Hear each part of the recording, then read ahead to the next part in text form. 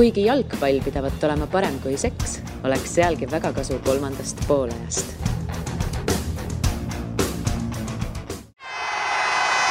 Kuulbet, aus ja eestimaine. Tervist head jalgpallisõbrad, teie kõrvades on taas järjekordne kolmas poolaeg Õhtulehe Vuti podcast. Siim Kera on minu nimi, Kaarel Täll on ka stuudios. Tere Kaarel! Tere Siim! Minu paremal käel siis istumas Õhtulehe ajakirjanik ning vasakul käel jalgpallitreener, Jalgpalliakadeemia eestvedaja Marko Lelov. Tere! Tervist, Marko! Kutsusime su saatesse seepärast, et jutuainest nagu oleks koondisest rääkida 2 mängu nüüd peetud Põhja-Iirimaale siis 0-2 kaotus valikmängus, Gibraltarit siin äsja 1-0 võitsime, et sa ise ju käisid ka, kommenteerisid seda Põhja-Iirimaa mängu ja nägid seda hästi lähedalt, et võib-olla alustuseks küsingi sellise üldise küsimuse, et 2 mängu Eesti koondisel nüüd peetud, et milline selline üldine tunne ja foon sul on pärast seda mängu, sest meedias ka kohati öeldi päris selliseid kurje sõnu mõlema mängu kohta. No jah, et kui võib-olla tsiteerida Martin Reimi siis, et kui ta andis mõista, et võib-olla need ootused on liiga suured olnud nii ajakirjanikele võib-olla kui rahval, siis et Põhja-Iiri peale mängu, ma olin ise ka nagu kütnud ennast nagu tegelikult päris nagu üles selleks mänguks ja olid ootused päris suured, et selles suhtes võis see pettumus võib-olla nagu esialgu paista nagu ka selline suur välja. Aga kui nüüd 2 mängu vaadata ja analüüsida, siis mingeid asju saad seal nagu näed nagu loogilist nagu käekirja selles olukorras, et miks see olukord võib-olla on kas selline, et kindlasti me ju tahame ja võiks olla parem, aga jalgpalli pisiasjadest ju sõltub, et kui nüüd siis Põhja-Iiri mängu vaadates, et suurem probleem oli see, et meie mängijad ei ole saanud koduklubides mänguaega, siis tegelikult ega Põhja-Iiril oli suht sarnane probleem, aga ja see oli ka mängu alguses nagu näha, kusjuures mõlemalt poolt, et tegelikult olime nii meie natukene seal, ütleme, närvilised või ei suutnud nagu enesekindlalt mängida ja samuti olid ka nagu mingites kohtades ka Põhja-Iiri, aga mis nagu Põhja-Iiri nagu, ütleme, selle tugevuse võib-olla esile tõi lõpuks oli see, kui nende peatreener pressikonverentsil ütles, et nad on nüüd nagu saavutanud viimasel ajal edu, et olid Euroopa meistrivõistluste finaalis seal 2016, peaaegu jõudsid maailma meistrivõistlustele, et tegelikult see edu ikkagi tuli sellest, et nad õppisid mängima siis kuidas nüüd õieti nagu, mitte nagu tippklub selle võistkondade vastu, vaid nende alumiste osa vastu, et nad õppisid nagu seda olukorda või seda mängima, et kuidas nendega hakkama saada, et neid punkte sealt mitte kaotada. Ja tegelikult see oli ka nüüd nagu Eesti mängus näha, et Põhja-Iiri tegelikult ei tundnud mäng nii, nagu nad ikkagi, ma arvan, lootsid välja, siis lõppkokkuvõttes selle kannatlikkuse ja kogemusega nad selle võidu ikkagi nagu võtsid. No siin Martin Reim ütles peale Gibraltari mängu ka sellise lause, et tooksin kõiki ajakirjanike maa peale tagasi, et peaksime iga võidule rõõmu tundma. Meil pole praegu olukord, kus lähme ja lööme jalaga ukse lahti nende pisikeste vastu. Et kuidas üldse nii läinud, et jalgpalli Eestis siin uuel ajal üle 25 aasta mängitud ikka pisikeste vastu jalagust lahti üle? Jah, hea küsimus, et selles mõttes me ju mingid aastad tagasi olime nagu suured jalgpalliriigid nende väikeste vastu, et nüüd see olukord on nagu Gibraltarit ka ju valiksarjas, eks ju, 4-0 ja 6-0. Jah, aga ma arvan, et see mäng Gibraltariga tegelikult seal oli 2 erinevat poolega ikkagi. Et üks poolega oli see, kus me ikkagi otsisime seda, mitte ei otsinud, vaid ütleme, et ikkagi meil oli mängujoonis, me teadsime, kuidas rünnata läbi äärte, viia pallikasti ja olime ka suht kannatlikud, tekitasime momente. Ja pärast seda, kui me tegelikult nagu eduseisus olime, et siis nagu see mäng mitte nüüd ei lagunenud, aga pigem mindi nagu lohakaks. Ja ütleme, et see kui kogu mängu nüüd võtta suures pildis, siis me olime domineerivamad igal juhul, aga Gibraltar nagu leidis need kohad, kust meid nagu nõelata ja me ei olnud nagu selleks valmis, et tegelikult see kogu, jällegi see sama tasakaal, et tasakaal nüüd Põhja-Iiri mängus, et kuidas me kaitses suudame üle minna rünnakusse, et nüüd oli jällegi vastupidi, kuidas see tasakaal leida, et kui me ründame nüüd minna kiiresti kaitsesse, sest tegelikult seal lohakusvead ju tulid sisse. Ja võtta nüüd, ega Gibraltar oli tegelikult ju samas seisus, mis meie olime mingid aastad tagasi, et nad olid ikkagi outsiderid ja otsisid oma kontrarünnakuid, et praegu me tegelikult suures pildis oleme ikkagi sammud edasi teinud koondise näol, et kui oli aeg, et meid ikkagi alahinnati ja kust me ikkagi punkte saime tegelikult nagu selle võrra lihtsamalt, et meid alahinnati, et siis nüüd nagu me oleme ikkagi kasvanud jalgpalli mõistes selliseks riigiks, et kõik meiega arvestavad. Ja Gibraltaril kindlasti oli nagu selles mõttes on suurte vastu kergem mängida, et leida need 2-3 momenti, kust kontraga nõelata ja seda hästi kasutada. Et tegelikult nüüd Gibraltari mängus me ei suutnud leida seda tasakaalu või jäime mingites olukordades ikkagi nagu võib-olla naiivseks või et meil ei tulegi neid kontraid ja nii edasi, et jäime nagu seisma ja see oli üllatus, et järsku pall oli meie selja taga ja nii edasi. Vahel tundub, et meil on nagu nii-öelda fännid, ajakirjanikud, mingi üldsus on tekkinud mingisugune suuremat sorti ootus. Tundub, et see ootus tähendab on natuke suurem koondisele kui võib-olla reaalne tase. Kui sa peaksid sõnastama ja selgitama, kus me praegu oleme võrreldes näiteks Euroopa riikidega, et kas me peaksimegi ennast võrdlema Gibraltariga või me peaks ennast võrdlema Maltaga või me peaks võrdlema ennast Põhja-Iirimaaga. Mulle tundus, et enne Põhja-Iirimaa mängu taheti nagu meid võrrelda Põhja-Iirimaaga või me ise tahtsime olla selles mängus võrdsete mängus, me ei olnud seal võrdsed, vastane oli selgelt üle meist. Et kus me oleme? Proovi seda enda sõnadega öelda. Võib-olla mõni näidega tuua siis võrdluseks. Ütleme selles mõttes me ikkagi oleme teinud sammud sinnamaal, et me peaksime mängima või olema mängus, ütleme Põhja-Iiriga ikkagi, Põhja-Iiriga mängus ikkagi, et me näeme, et isegi halva mänguga on meil see võimalik, see mäng võib-olla siis enda kasuks keerata, sest Põhja-Iiri seda pidi tegelikult suutis, et Põhja-Iiri mängid hästi, aga ta suutis nagu enda kasuks selle mängu keerata. Muidugi Põhja-Iiri jalgpallikultuur on tunduvalt suurem kui meil, see on selge. Aga ma arvan, me peakski ikkagi arvama, või tähendab olema nagu selles keskmike pundis ikkagi, et sellised riigid nagu Põhja-Iiri, kui me tahame ikkagi teha järgmist sammu, siis me peame nendega nagu ikkagi käima nagu ühes nagu saapas või niimoodi, et me ei saa nagu, Martin Reim ütles ka väga õieti, et tegelikult me ei tohi nagu alahinnata Gibraltarit ja tegelikult peale seda Põhja-Iiri mängu ka, et nagu tundus kuidagi, et selline jalgpalliringkond nagu nõuab nagu 4-0 võitu või 5-0 võitu, et see ei ole nagu nii lihtne, et tegelikult võit on võit ja me peamegi selle üle uhked olema, et nii ta on, et me võime võtta ju ka teistpidi, et kuna me oleme ka ju võitnud ju suuremaid riike seal 1-0 või kuidagi niimoodi läbi kontra, et nii see jalgpall on ja jalgpall tegelikult ta selle eriliseks teeb, et see mäng hakkab ju nullist ja lõppkokkuvõttes ju kõigil on võrdsed võimalused. Me mainisid ka, et nagu tahame teha sammu edasi ja tahame olla seal, aga kas ei ole praegu olukord selline mingis mõttes, et kui vaadata seda meeskonna nimekirja, siis tegelikult, kui võtta mängijad ükshaaval, siis neist ju ei ole keegi teinud viimase aasta-paari jooksul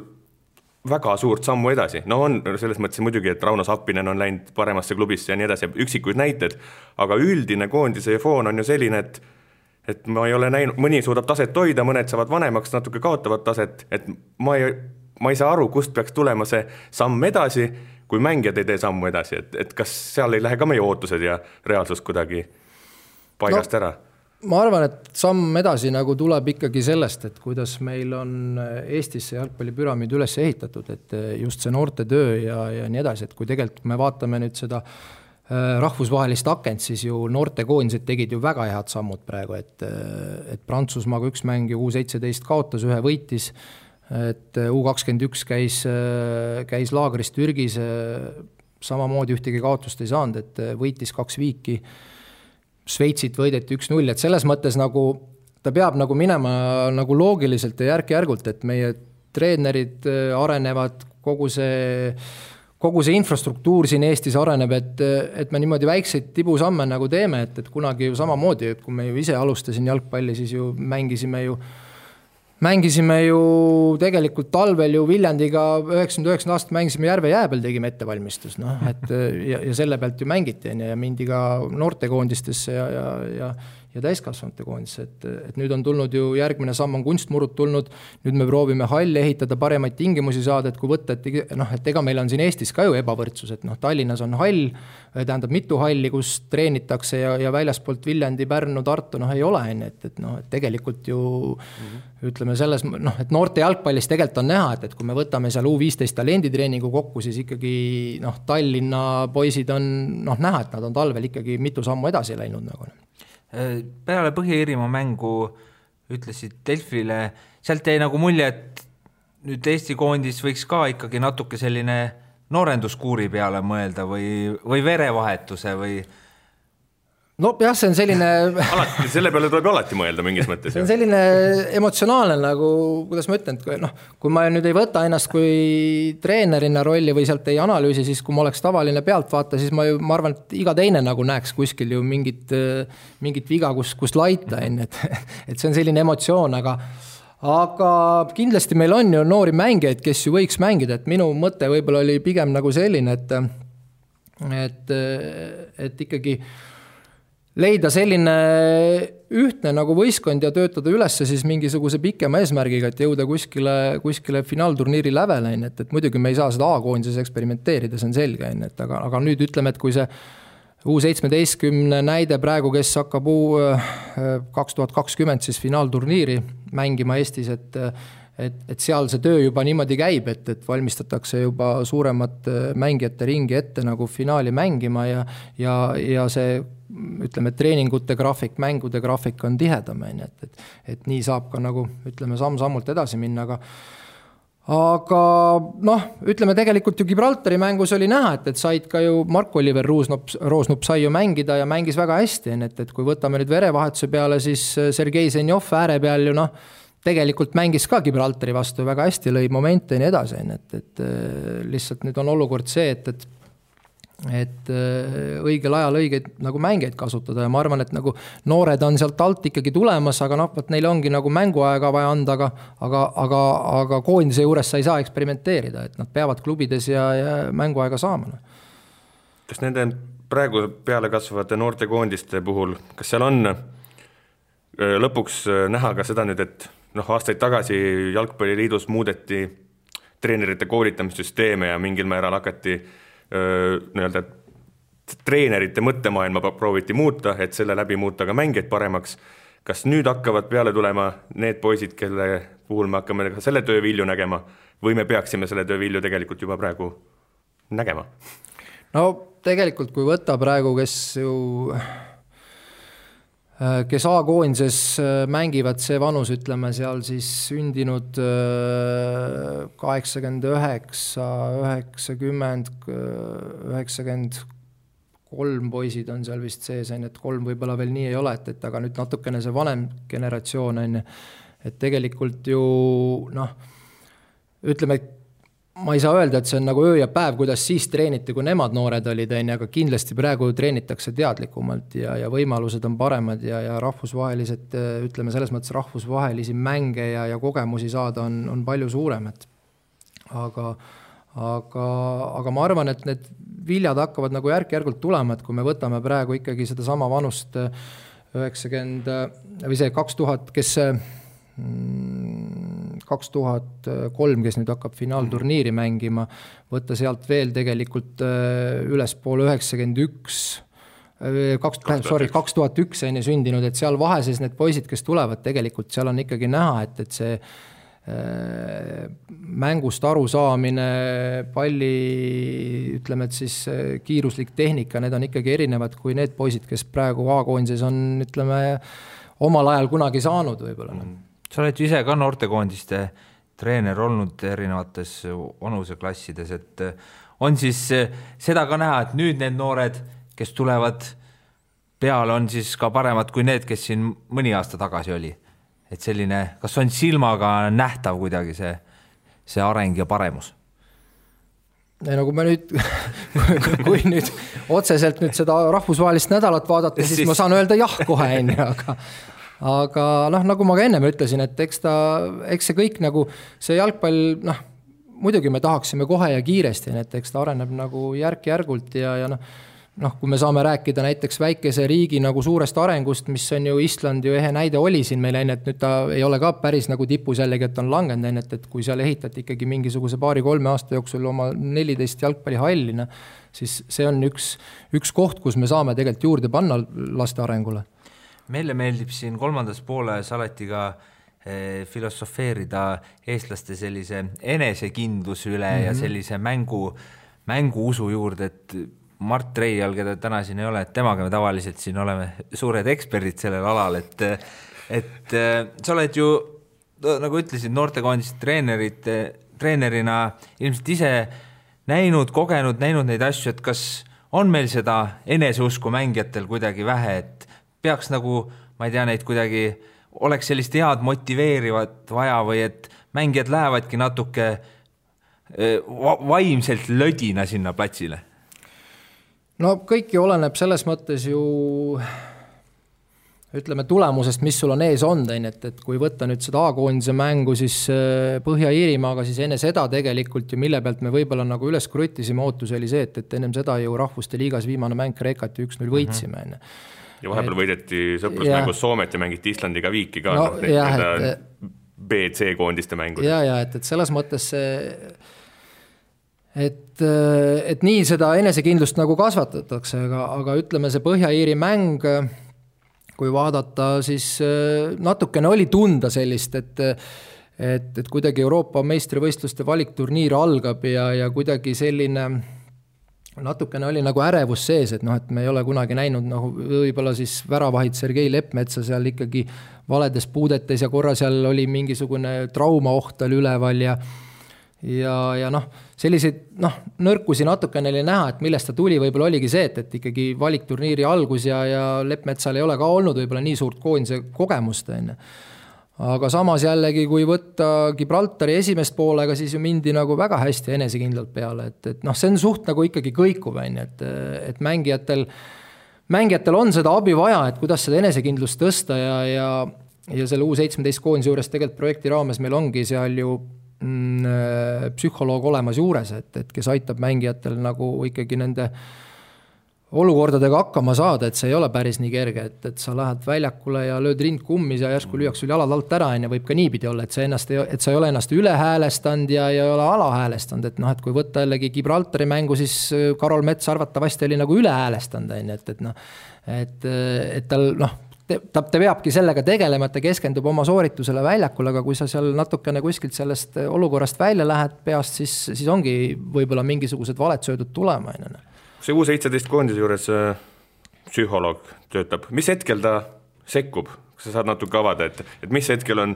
treener, mis hetkel, kas nad kuidagi mingil hetkel räägivad koos, kas nad on, kui palju ta on tiimiga koos, mis hetkel ta riietusruumi tuleb, millal ta sealt ära läheb? No ma ei saa sulle seda, selles suhtes mul ei ole seda kogemust, et ma tean, et ta on võistkonnaga kogu aeg olemas, ta on võistkonna juures, et kuidas täpselt see asi käib, et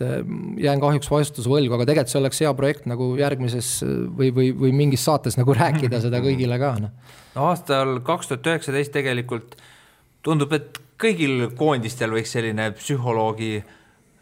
vajadus ja tegelikult ka abi. Kõigil inimestel on vajadus. Kõigil inimestel ikkagi koondistel, et see sport ja jalgpalli üldse on ju arenenud nii, kõik on nii pisiasjadest kinni, et sul võib-olla lähedki valehäälestusega peale ja on tervel meeskonnal mäng rikutud. Selline abi tundub, kulub kõigile ära. No kindlasti kulub, sest kui võtta ikkagi siin 20 aastat tagasi või võtta seda kuidas nagu kunagi toimus või kuidas võib-olla ka praegu võib-olla suurtes, võib-olla selles vanasti Nõukogude Liidus praegu, ma ei tea, kas Venemaal nii toimub, aga seal oli ikkagi niimoodi, et kui Ellu Jääns võeti uus mängija ja eks võib-olla noorteakadeemiates klubide juures ka nii on, et seal ikkagi, kui ma olen näinud Peterburi akadeemiat, siis seal on ikkagi järjekord ukse taga, et kui sa ikkagi hakkama ei saa, siis oled läinud, et siis seal psühholoogist võib-olla ei aita midagi, aga tegelikult ütleme, nendel on see mängijate hulk niivõrd suur, et nad ei ole ilus öelda, et võivad nii teha, aga meil on iga mängija Eestis arvel ja seoses sellega ikkagi me peame neid mängijaid ju aitama, sest see olukord on läinud kuidagi nagu selliseks, et me vajame igal pool nagu abi, et me oma ootusi ei, et oma ootustest nagu liiga üle nagu ei lähe, et me ikkagi hoiaksime seda elu tasakaalus. Mulle tundus, et see ainuüksi see võit Prantsusmaa üle võis mõjuda kogu Eesti, mingis mõttes vähemalt korraks Eesti jalgpalli noorte püramiidile ja süsteemile üldiselt väga siuke nagu psühholoogina, et kõik said korraks aru, et see pall ongi ümmargune ja põhimõtteliselt, wow, 11-11 vastu. Inimene versus inimene. Tegelikult võib võita. No jalgpall on selline, et sa heal päeval võid võita ja kui suurel võistkonnal välja ei tule, siis see võimalus on olemas kindlasti. Seal hakkas vist rulluma mingil ajal see noortekoondistes ikkagi, kui võtta kõik, oli see U17, U19, U21, seal oli mitmeaastane periood, kus põhimõtteliselt ei olnud kellelgi ette näidata väga õnnestunud nii-öelda valikmängu näiteks, et võib-olla sõprusmängudes veel mõned viigid, mõned võidud, aga õnnestunud valikmängu vist, ka see Prantsusmaa ei lähe sinna alla. Aga seda lihtsalt ei olnud ja see tegelikult vist hakkab nagu vastupidiselt toimima, et vahet pole, tuled koondisesse, mis on viimasest 20 mängust teinud 2 viiki, 18 kaotust, siis ongi vist raske. Ega ta nagu kerge ei ole, et selles mõttes, et kui sa ütleme, et ühe aastakäigu projekt on siis nagu läbi aasta, et valikturniirid on aasta lõpus, siis sa pead ikkagi mängima edukalt ka, ütleme, et siis Balti turniiri ja sõprusmänge, mis aasta peale siis nagu koguneb, et muidugi, et siis kui sa need ju ikkagi oled seal tagapool või ütleme, et kaotad, siis ei ole kerge valikturniirile minna, muidugi kõik hakkab jällegi nullist, et aga jah, see nagu, ütleme, et see näide, mis sa nagu tõid, et Prantsusmaa võit, et see kindlasti annab nagu mängijatesse kõikidesse nagu seda enesekindlust, et me ei lähe nagu finaalturniirile ikkagi, et meil on võimalik kõigiga mängida, aga ütleme, et siin on ka jällegi tuleb nagu tuua ka ütleme, et seda kogu asja ka maa peale, et sest see on sõprusmäng ja teine mäng oli, et finaalturniir mängitakse ikkagi sul trofee peale ja seal käivad asjad natukene teistmoodi. Ütleme, et me oleme võimelised võitma, aga me peame olema ka valmis, et suured on ikkagi väga tugevad. Šveitsi võitsime ka ju U19, võitis 1-0. Et tegelikult, kui nüüd vaadata võib-olla laiemalt jalgpalli ja siis tundub, et päris hea aken oli. Aken oli hea, aga see on ka see, et kus täpselt tulebki võib-olla siis psühholoogi abiga ja teiste sõprade abiga aru saada, et tegelikult kui sellele järgnevad näiteks 5 kaotust, siis ei tohi nagu, sa ei ole jäänud kehvemaks jalgpalluriks tänu sellele, et sa nüüd järgmises mängus võib-olla, ma ei tea, Itaaliale kaotad või midagi. Et kaotamise oskus vist on ka sama oluline kui võitmise oskus. Ja täpselt, aga ütleme, kui võtta siit edasi natukene nagu mõtiskleda seda, ütleme seda akent praegu, et siis noortekoondistest ega ju käis ka läbi nagu seda, et kuidas nad nagu mängupildilt nagu ka mängisid, et keegi ütlenud, et me domineerisime mängu ja võitsime läbi selle, et ikkagi see mäng on olnud ikkagi läbi kaitse ja leitud need head võimalused, kuidas rünnata, siis kui võtta seda võib-olla Põhja-Iiri mängu näiteks, siis kõik on ju jälle oleksid, mida me ju võiksime, või kui oleks võimalik muuta, oleks ju hea, et Endri Anijärv läks ju 1-1, see üks moment mängus tuleb 1-1, et oleks võinud samamoodi Põhja-Iiril seal Põhja-Altare lüüa ja ongi kõik. Ja oleks võib-olla läinud see mäng, ütleme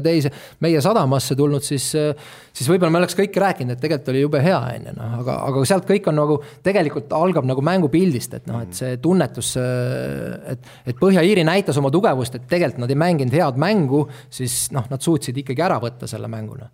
Minul on alati Eesti ründajatest kahju ka selles mõttes, et kõik eksivad ja siis oled sina, sa ei ole, eks ju, maailma parim ründaja, sul tekib see üks võimalus ja sa teadki, et pagan, kõik lootavad minu peale, mina pean selle ära tegema. Samas kõik löövad kogu aeg mööda, lihtsalt temal ei ole seda võimalust. On ikka, meil ongi, meie ootused on ka ikkagi endiselt, see läheb nende ootustega kokku, et me kujutame ette, et kui meil on ründaja, kes peaks realiseerima 100% võimalusi. Sellist ei ole olemas. Kuskil ei ole, seda mõtlesingi. Aga üldse sa selle mõtteni üldse jõudsid, see tähendab, et see mõte kuskil kuklas oli olemas. Mul on lihtsalt kahju, sest neil on pagara raske elu. Nad ei ole kõige paremat jalgpallurid, aga nad peavad lööma väravaid hästi palju, aga neid võimalusi ei tule. Ehk see kinnine ring natuke, et kuidas sealt välja ronida, väga keeruline. Minu meelest ju nad proovisid välja ronida, see tegelikult see kolmene liin, mis tegi pressingut, selle idee ju oli pall võita ja siis sa oled juba panna kinni vastaseid, aga kui sa palli võidad, siis sa oled kolmekesti vastase väljaku kolmandikul ja seal oleks sul võimalik kolmekesti midagi teha. Lihtsalt natukene, me ei võitnud neid palle piisavalt, nii palju kui ilmselt Martin Reim ka ette kujutas. No ütleme, taktikaliselt on ju alati ju lihtsam, et kui sa võidad vastase poole pealt palli ja siis kohe ründama minna, kui oma poole pealt sealt oma kasti eest. Ei ole seda pressident seal üksinda niimoodi jooksnud tühjaks ennast, vaid sul on 2 sõpra abis. Oleks seal mõnele söödule jala vahele saanud, oleks meil võib-olla täpselt, need oleksid on väga palju, et minule iseenesest näiteks selle mängu juures meeldis see, et me tegime taktikaliselt mingi eksperimendi ja selgelt proovisime võita, mis tähendas seda, proovisime üllatada, mis tähendas, me proovisime võita, mida on ka minu meelest ette heidetud, et me justkui ei proovinud, see on ka üks asi, mis mul on jäänud foorumitest ja mõndadest kohtadest kõrva, et nagu 4 keskkaitset ja nii edasi, tegelikult ju prooviti võita. Lihtsalt ei tund välja. Jaa, täpselt, et tegelikult ju plaan oli olemas, et kuidas nagu survestada Põhja-Iiri kaitseliini selle 3 ründaja näol. Lihtsalt miks see plaan ei toiminud oli see, et meie äärekaitseid jäid natukene passiivselt alla, aga seal on ka jällegi teistpidi kui ründajad ei võida piisavalt palle, siis äärekaitset ei saa ka liiga kõrgele tõusta, sest et muidu meil polekski kedagi äärekaitses. Seal on ütleme, seal on niimoodi, et kui näiteks meie ründajad olid rohkem Henri Anier ja Henri Ojamaa ja Käit oli all neil, aga Anier, Ojamaa, Käit, et kui nad läksid ikkagi nagu pressima keskkaitset, siis nende äärekaitsetele ütleme survet ei tekitatud. Taheti, ütleme, see nurk ära lõigata, et äärekaitsele mängida ei saa, aga kui äärekaitse, nüüd Põhja-Iiri äärekaitse näeb, et nendele survet ei ole, ta saab vabalt liikuda üles ära, siis meie äärekaitsed ei saa tänu sellele ka tõusta. Et seal tekib nagu see olukord, et kui meie äärekaitsed oleks varem ära tõusnud, siis oleks olnud võib-olla kõrgemal veel probleem. Et see on selline päris hea taktikaline ja male mäng, et kõik oleneb sellest, kui efektiivselt ründajad pressi tegid ja mingitel hetkedel nad tegidki väga hästi seda. Mulle tundus, et ma olen varem niisugust taktikat näinud oma elus ja seda oli väga huvitav jälgida. Ma usun, et see võiks saada heaks õppematerjaliks, nagu kuidas mingit moodi näidata, kuidas üldse on võimalik läheneda. See oli minu jaoks väga üllatav näiteks. Neid variante on tegelikult päris palju, et kuidas seal, et see on üks osa, et tegelikult see ründajad, nüüd ütleme kitsamalt seal vastaste keskkaitseid survestamine, see on ainult osa kaitsemängust tegelikult. Et nüüd, et kui sa sealt saad palli kätte, siis on kindlasti kergem minna kohe rünnata, aga kui sa saad selle, ütleme, et kui vastane saab survelt välja, siis jällegi on vastupidi, et need 3 mängijat jäävad ju ülesse ja siis ütleme, et seal neid tasakaalu ajada, neid variante on nagu palju või. Et kui kuskilt eksid, siis kuskilt hakkab teistmoodi lohisemana. Kui palju koondise treener üldse peaks leidma sellise tasakaalu siis taktikalise poole ja sellise motivatsiooni puraka vahel, sest tegelikult ju kui me vaatame meie koondise parimaid tulemusi Tarmo Rüütli käe all, siis see tundub puhtalt selline motivatsiooni ja ergutamise pealt. No seal vist on ka päris paljud mehed öelnud, et ikkagi mindigi mängudele vastu nii, et öeldi, et 4-4-2. Ja siis ongi. Ja tehti mõni nali ka ja läks, aga tegelikult seal ikkagi on taset ka ikka väga palju oli, et päris nii ei saa, et muidugi seal on ju kindlasti ka tipptasemel on ju samamoodi, et mingitel hetkedel treener peab ju ära tunnetama, et kunas tal on vaja rohkem taktikal ja keskenduda, kunas tal on vaja lihtsalt öelda, et poisid, täna on see päev, nautige ja minge ja mängige. Ja kui su mehed juba oskavad mängida, siis mis sa neid ikka õpetad selles mõttes? Seal ütleme, ikkagi nüanss on, et vastane võib ju ka kavaldada, et peab ikkagi valmis olema selleks. Aga kas võib-olla seda sama edasi viia, kas sa näeksid, et võib-olla oleks, ma ei tea, kuskil vaja koondise siis juurde võib-olla sellist puhtalt tuhitreenerit, kes tuleks ja teeks nalja, et kas see mõni stand-up koomik juurde võib-olla sul on raske ja mul on väga raske siin midagi öelda väga raske midagi öelda arusaadav, aga Siim, kas sina näeksid tuhitreenerit Andres Sõpra? Andres Sõber oleks kindlasti hea variant. Ta on ju ka suur spordihuviline, et ma olen isegi jalkaajakirja temaga vestelnud kunagi jalgpalli teemadel. Rakvere Tarvast küll, et siis ta oli kohe tal asju öelda. Aga me oleme palju sellest koondisest juba rääkinud. Marko, sa ise mängisid ka Eesti koondises 3 mängu, 94-95, Aavo Sarapi käel vist, kui ei eksi. Üks mäng oli Aavo Sarapi käel. See tundub küll abune aeg. Oli vahva? Polegi sellist küsimust küsinud varem. Jah, tagantjärgi mõtted muidugi oli vahva, et sellel hetkel võib-olla ei osanud nagu tähtsustada seda mängu nii palju, kui oleks võinud, et aga jah, et kui siit praegu vaadata statistikat, siis 3 mängu on kirjas ja need on kõik olnud Balti turniiri raames minu meelest, et ja ütleme, et Eesti koondise läinud sinna vist oma kõige tugevamas koosseisus ja võib-olla oli ka seal võib-olla vastastelt, et vahepeal oli siin mingisugune, et mõned koondised Balti turniiril eksperimenteerivad, panevad siis tugevamad, mõned ei pane, et niisugune mängimine käis seal vahepeal, aga see selleks, selles mõttes ju need mängud olid ikkagi, ma mäletan, ikkagi väga rasked ja sellel hetkel ma ise esindasin Flora klubi ja põhimängija ma seal ka ei olnud, et olin kord, sain mängida, kord ei saanud mängida ja et see maa ja taeva vahepeal olemine oli, aga jah, rasket tööd tuli teha ääre peal seal edasi-tagasi joosta, mis mul meeles on ja Debüüdist vist tulid Klaavani asemel või? Ausalt ma ei tea. Kuskil oli kirjas, et Wikipedia ütles, et Sinteri asemel. Klaavani asemel tulid mängu. Ja võib-olla tõesti, jah. Et see on selles suhtes päris hea märgiline, et Sinteri vastu ma olen ise mänginud ja mul isa on mänginud veel tema vastu, nii et selles mõttes on Klaavanite perel on seal ju ka mitu põlve nagu jalgpallurid ja minul samamoodi mitu põlve jalgpallurid. Aga need koondise mängud siis ei olnud sinu jalgpalluri karjääri tipphetked? Kindlasti nagu mitte. Kindlasti mitte, et minust ei saanud sellist jalgpallurit võib-olla, kuidas ma praegu nagu tagantjärgi vaatan, et milline oleks võinud saada, aga ei, tipphetked olid ju ikkagi see vana hea armas Viljandi tulevik 99, kus me õppemedali võitsime ja ma tulin ise ka tegelikult, ma olin 2 aastat ennem mänginud Rootsi madalamates liigades, ja tegelikult see seal olemine ja me olime seal 1 aasta, ma olin Meelis Lindmaaga sellises kohas nagu Vimmerby, kus see Astrid Lindgreni maa seal lähedal on, et 4. liigas kohalikus tasemel seal mängisime 3 pärast, tegime trenni ja teine aasta olin siis juba Rootsi teises liigas, et seal me olime 8, teises liigas ma olin üksinda, et see olemine seal ja kuidagi nagu hakkad mõistma, mis nagu toimub ja kuidas elus edasi minna, nii see nagu tõi väga palju nagu sellist enesekindlust juurde, et kui ma nagu ikkagi tagasi tulin Viljandisse, siis ma tundsin ennast 25 aastane, et ma olen enesekindel jalgpallur alles, et kujutate nüüd ette, et mis tänapäeva nagu ütleme, kuidas need mängijad nagu, millal nagu enesekindel nagu neile tuleb või millal nad saavad aru, et nad on nagu täiskasvanud, et minule tuli selles 25 aastaselt, kui ma nagu ütleme, et tundsin ennast siis väljaku peal ennast mitte häirituna, et ma sain tegeleda oma tegemistega, kui treener midagi ütles, siis mingil hetkel ta läks kõrvust mööda, kui oli mingisugune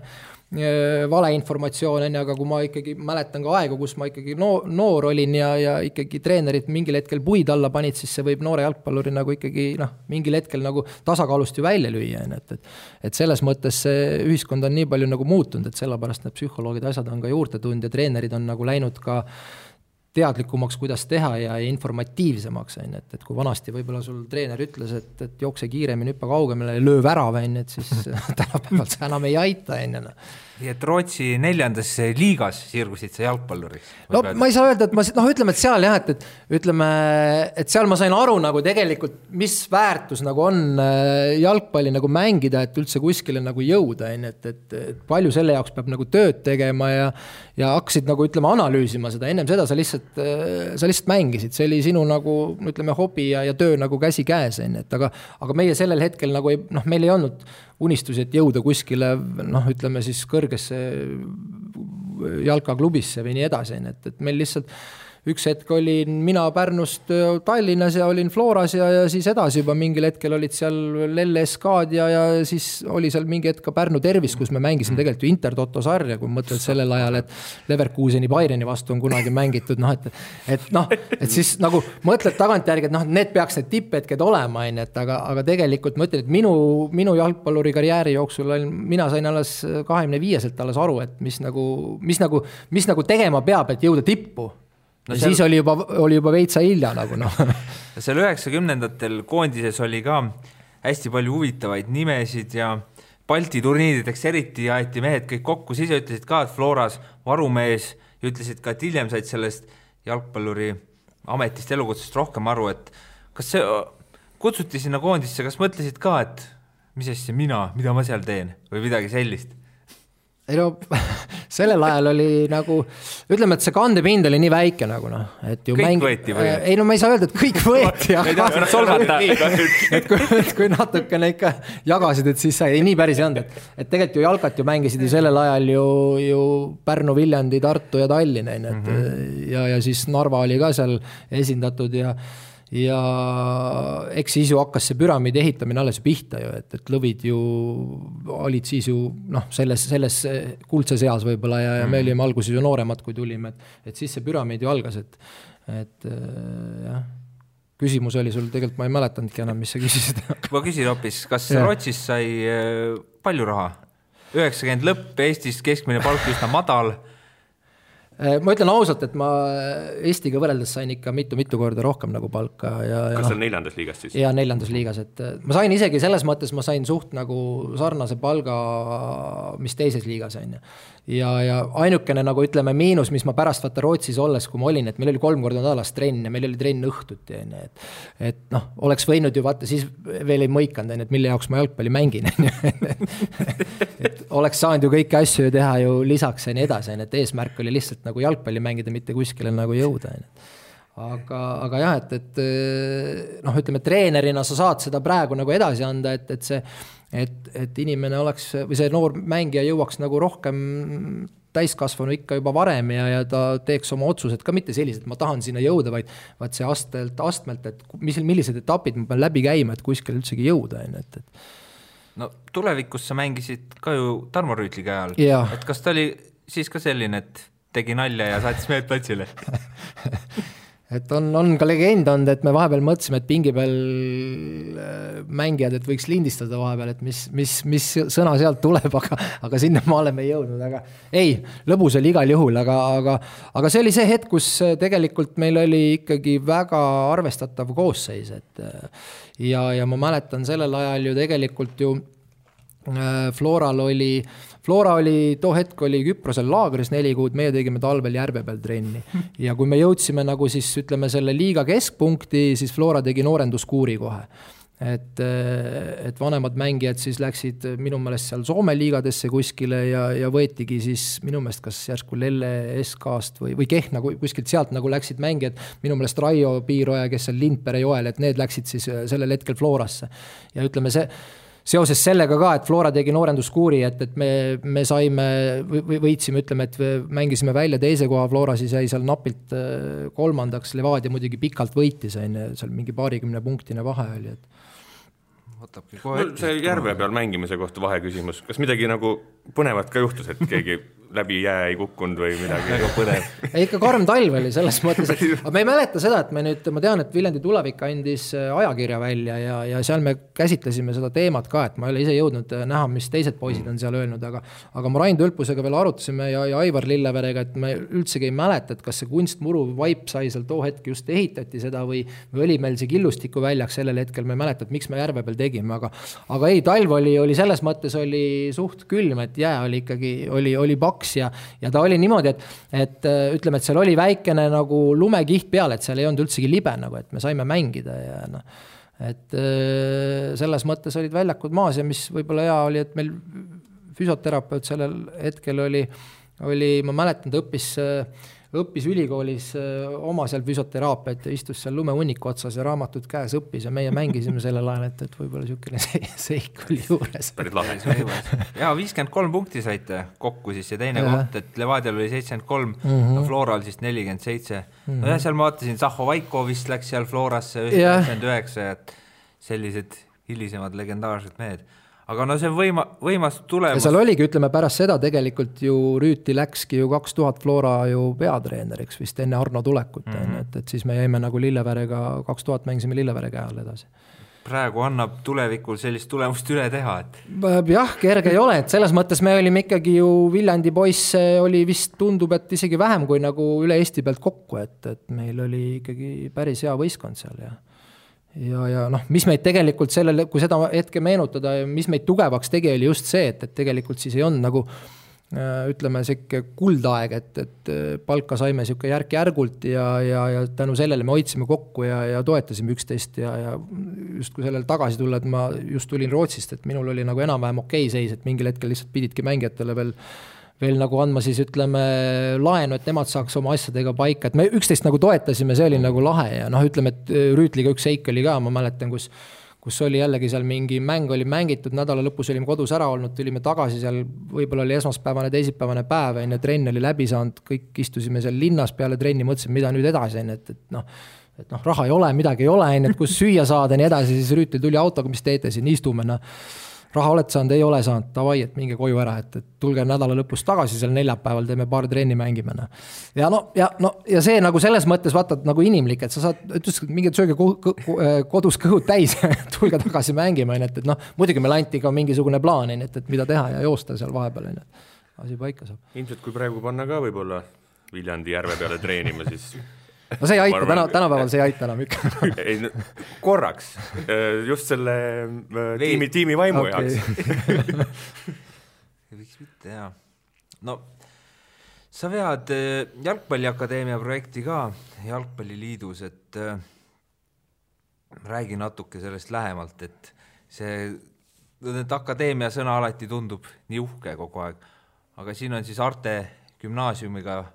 seotud jalgpalliklass põhimõtteliselt. Jah, jalgpalliklass on, et põhimõtteliselt meil on akadeemia siis hõlmab 8.–9. klassi, et eelmise aasta septembris siis esimene lend alustas ja praegu siis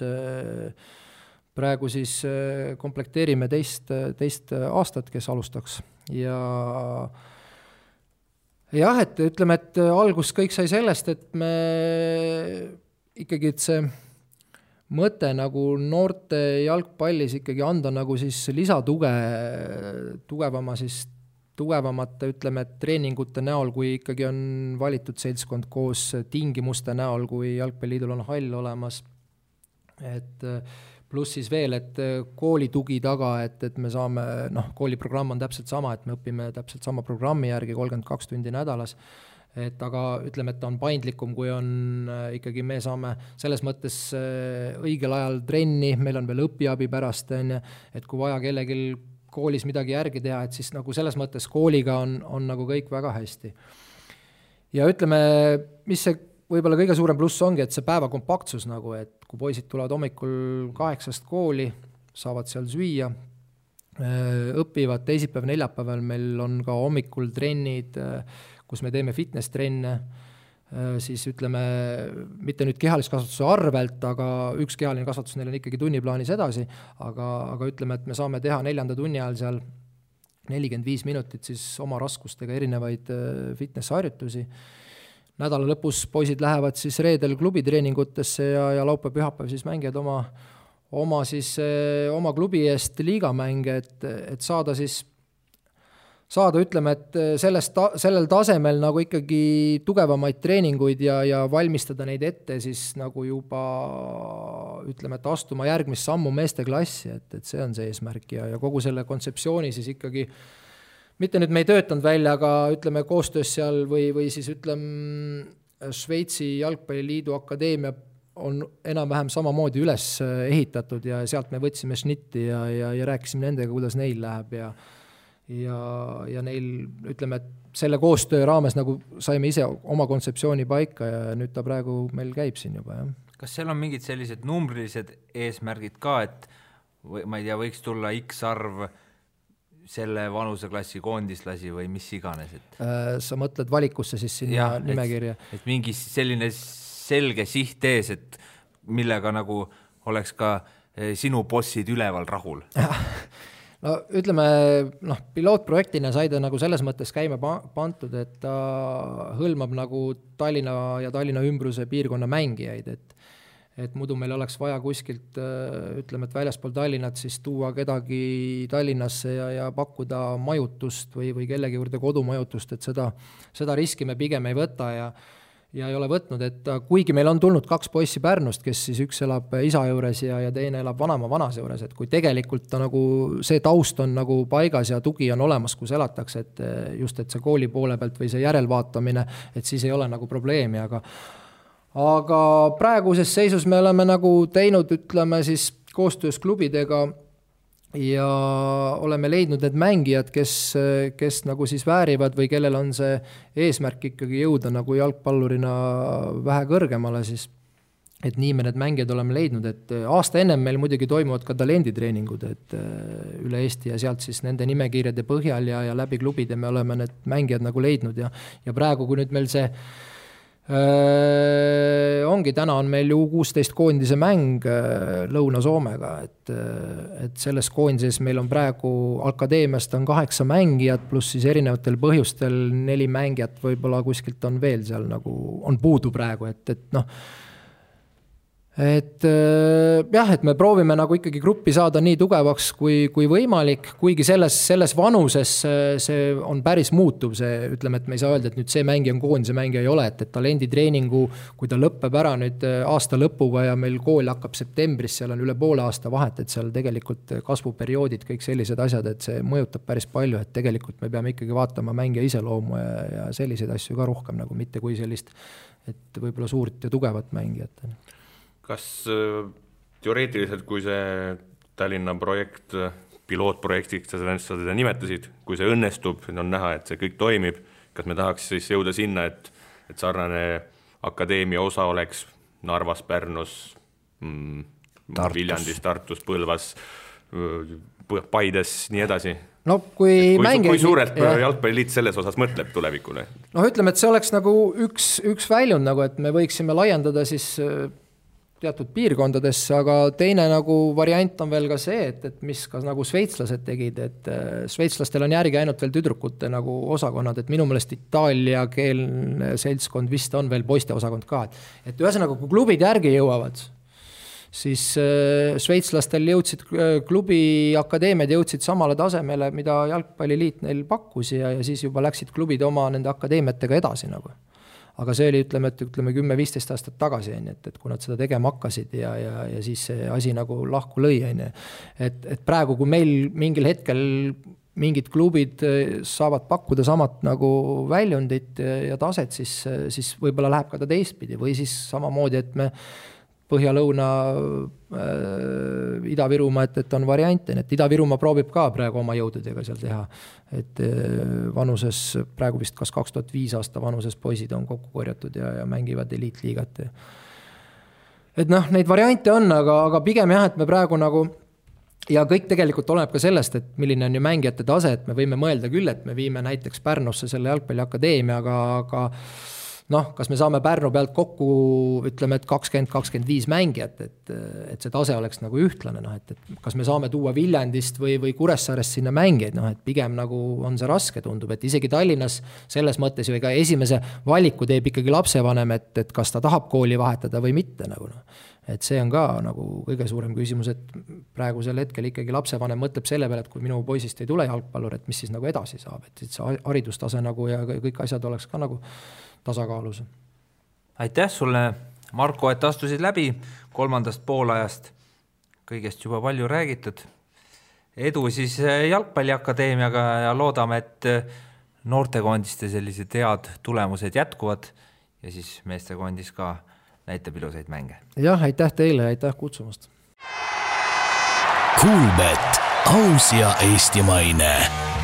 Aitäh veel kord Markole, nüüd jätkame siin Kuulbeti panustamisrubriigiga. Siim endiselt, mina Kaarel endiselt ka siin ja palju rääkisime ju Eesti jalgpallist, seepärast paslik, loogiline, võiks öelda isegi raudpolt on jätkata Premium-liiga teemadel, koondise paus läbi ning Eesti jalgpalli meistrivõistlused jätkuvad. Siin on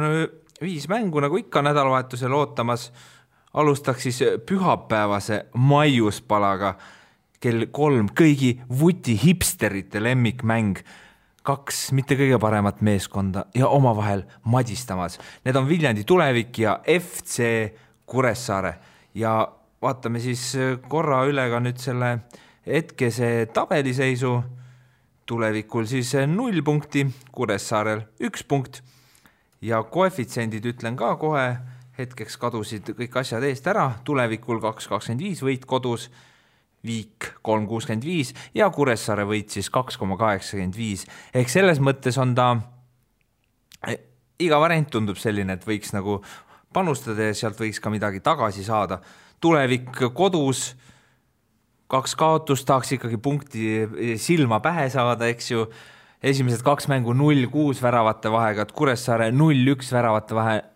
sootuks parem, aga kumbki pole veel see hooaeg väravat löönud, nii et võta või jäta, Kaarel Tell. Oli see vast üks pikk intro. No muidugi siin